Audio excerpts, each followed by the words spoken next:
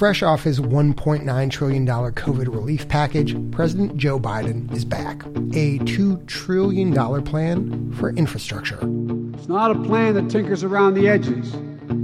It's a once-in-a-generation investment in America, unlike anything we've seen or done since we built the interstate highway system and the space race decades ago. On top of money for planes, trains, and automobiles, it also includes $400 billion, 20% of the entire plan, for something that rarely gets much attention. President Biden is proposing to do more for long-term care recipients than any president has since Lyndon Johnson and the creation of Medicaid in 1965. Today, President Biden bets big on helping older and disabled Americans get more care at home. From the studio at the Leonard Davis Institute at the University of Pennsylvania, I'm Dan Gorenstein, and this is Trade-Offs.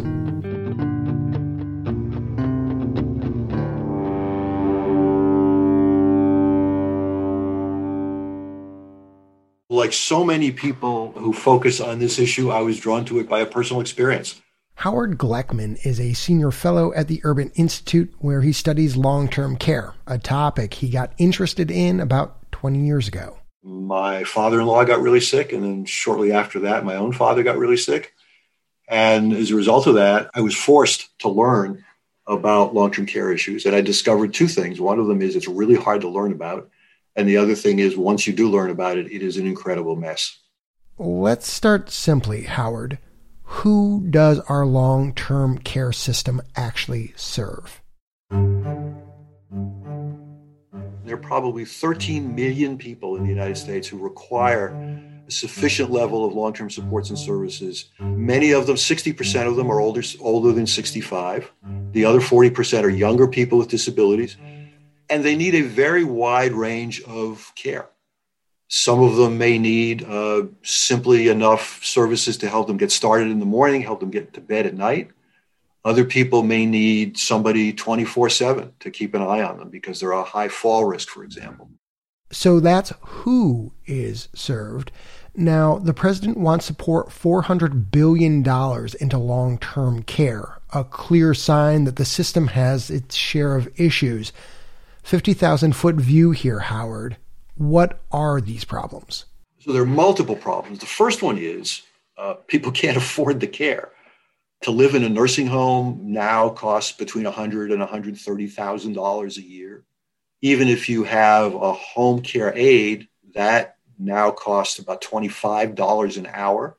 Another problem with this program is it is very difficult for anyone who is trying to receive both healthcare services and long-term services to put all that together. I may need transportation. I may need home-delivered meals. I may need a personal care aide. My family caregiver may need respite care. They may need training. How do I do all that? This is an incredibly complex system, and there's no way really to put it all together. So it's complex, it is insufficient, and it is incredibly expensive. Other than that, it's a great system. That great system is expected to be put under even more strain as baby boomers continue to age. According to U.S. Census Bureau estimates, people over 65 will outnumber kids by 2034, and the number of people over 85 is expected to nearly double. So, Howard, given all of that, what exactly is President Biden proposing in his so-called American Jobs Plan?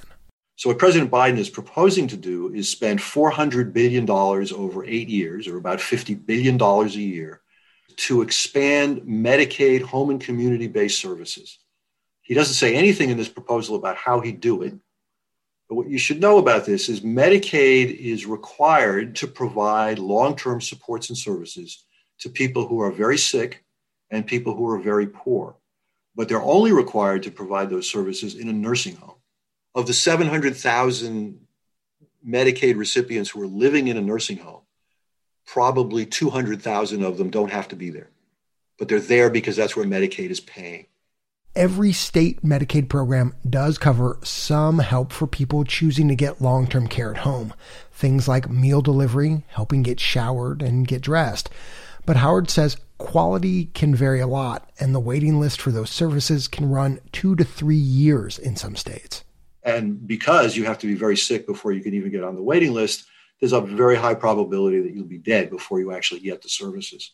Howard, one of the ideas around investing in community and home-based services, I think, is a little bit of this assumption that that's better from a financial standpoint and a health outcome standpoint than paying for care delivered at a nursing home.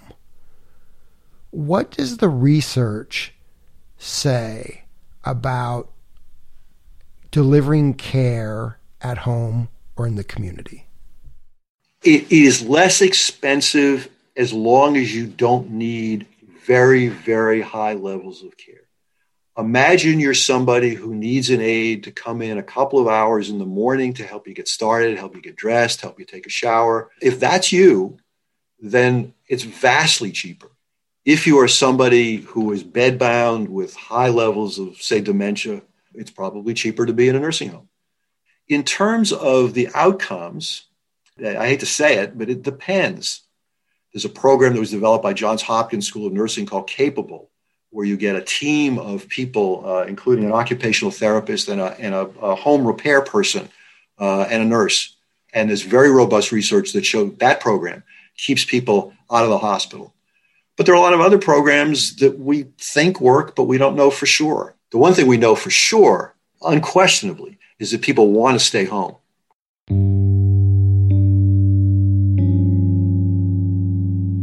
There's a downside to President Biden's plan, says Howard. While light on details, the point is to support services for the 4 million people who receive long-term care through Medicaid, arguably those with the highest need.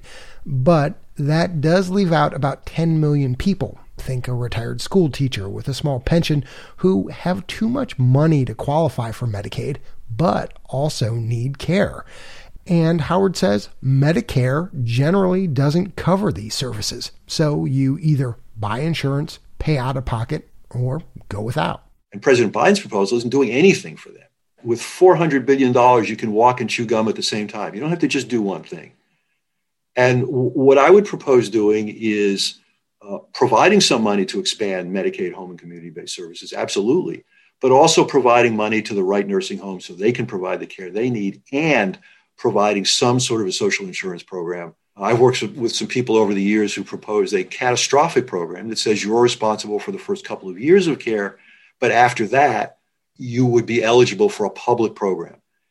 And it's worth noting that every developed country in the world, except for the United States and England, has a public social insurance program for long-term care. So you really, to be clear, because there are lots of policy details here, your point is you applaud the Biden administration for focusing on an infrastructure problem that we're having, but you fault the administration for not dreaming big enough. For not dreaming big enough and for being too narrowly focused in its goal.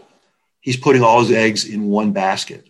And what I'd rather see him do is provide a little more flexibility and a little more diversity in how he spends this money. But again, to take nothing away from what he's doing, just the fact that a president of the United States is finally putting this issue on a front burner is really, really important. And now it's going to be a matter of just taking this goal that he's got and creating the details to make it manageable. Howard, thanks for taking the time to talk to us on Trade-Offs. Thank you, Dan. Good to be with you. When we come back, home care workers and what Biden's proposal may mean for them.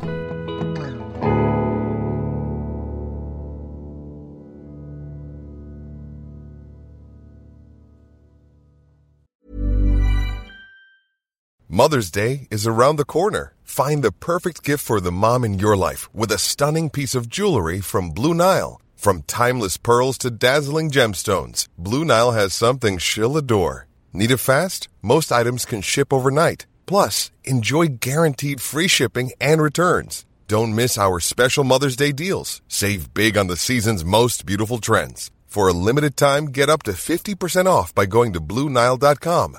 That's BlueNile.com. Welcome back. In addition to focusing on Medicaid, the other specific idea President Biden included in his $400 billion home care plan was raising the wages of home health care workers. With better wages, benefits, and opportunities for millions of people who will be able to get to work in an economy that works for them. It's a really disenfranchised group of workers, and they don't have a lot of political capital. And so they have historically been really undervalued and underpaid within the home care industry. Rachel Warner is the executive director of the Leonard Davis Institute of Health and Economics at the University of Pennsylvania, and she's thought a lot about the more than 2 million home healthcare workers in the U.S. 9 out of 10 of them are women. Over half are people of color, and almost 1/3 are immigrants. The typical income for a home care worker is between $15,000 and $20,000 per year, which is not that far above the poverty line.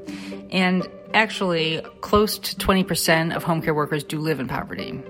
So we've got this really essential group of people who are literally the foundation of the home care industry in the United States. But we routinely dismiss and undervalue the work that they do.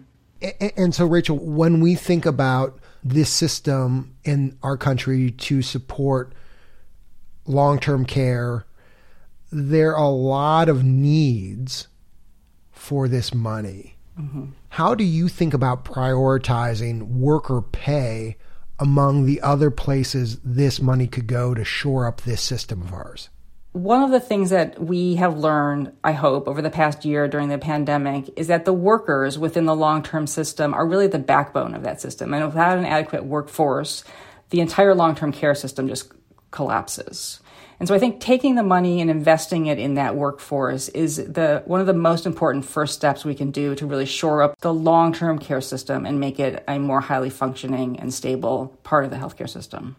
What evidence or research convinces you of that? So there is higher rates of hospitalizations, higher rates of death in these areas where we can't find enough people to staff nursing homes or home health agencies. There's also evidence that because of the poor conditions that people work in, there are very high rates of turnover in the industry, which has been associated with worse outcomes for patients. And so investing in the workforce to make the job more appealing, to keep a more stable workforce and a larger workforce would certainly have better outcomes for patients. So when you say to me, hey, Dan, let's prioritize the workforce here, the way you see it is that it offers a real dual benefit. It benefits the workforce in improving the quality and conditions and the economic security that they have.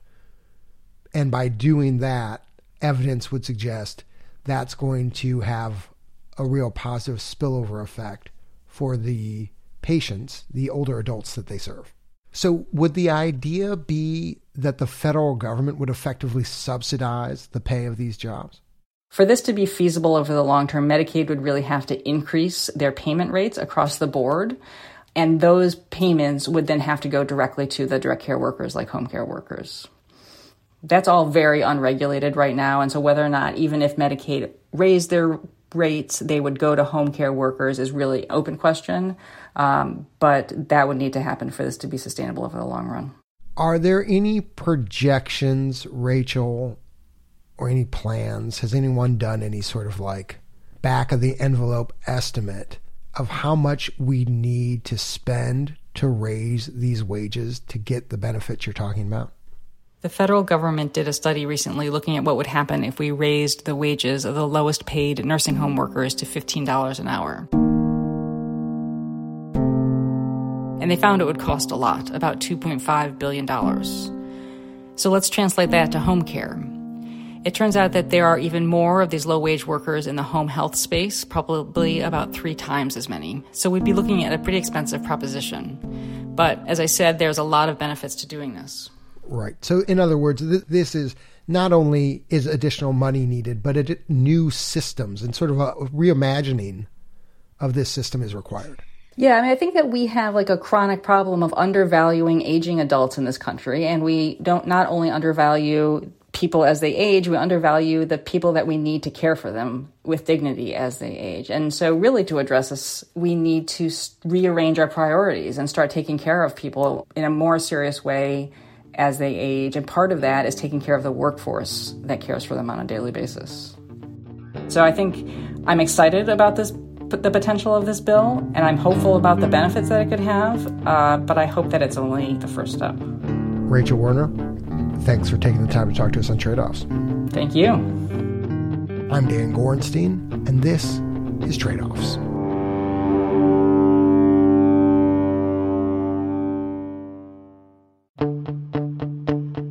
Even though a drug that can prevent HIV has been around for nearly a decade, only a small fraction of people who most need it are on it.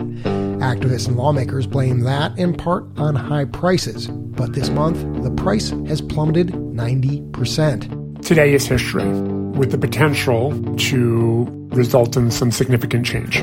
We look back at how the price stayed so high for so long and whether cheaper drugs will actually lead to more access. Next time on Trade-Offs. If you enjoyed today's episode of Trade-Offs, keep in touch with us between episodes by signing up for our newsletter. Click on the link in the show notes or on the big orange button at the top of our website, tradeoffs.org. And of course, you can follow us on Twitter at TradeOffsPod, and we'd be eternally grateful if you gave us a rating on Apple Podcast, NPR One, or whichever app you use. The Trade-Offs team is producer Ryan Levy, Chief of Strategy and Operations Jessica Silverman, Operations Assistant Jamie Song, Sound Designer Andrew Perella, and Senior Producer Leslie Walker. The Trade-Offs theme song was composed by Ty Sitterman, with additional music this episode from Blue Dot Sessions. Additional thanks to the Trade-Offs Advisory Board. Thanks also to all our listeners who helped to support our work, including Aaron Tobin, Stu Cantor, and Alan Baumgarten.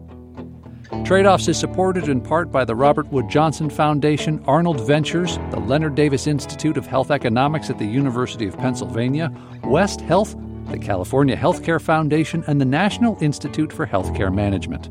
The views expressed in this episode are those of the individuals and not those of Trade-Offs staff, advisors, or funders.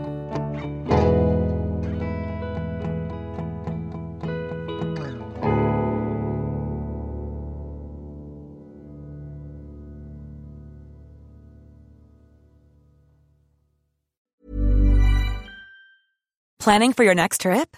Elevate your travel style with Quince. Quince has all the jet-setting essentials you'll want for your next getaway, like European linen, premium luggage options, buttery soft Italian leather bags, and so much more. And is all priced at 50 to 80% less than similar brands. Plus, Quince only works with factories that use safe and ethical manufacturing practices. Pack your bags with high-quality essentials you'll be wearing for vacations to come with Quince. Go to quince.com/pack for free shipping and 365-day returns.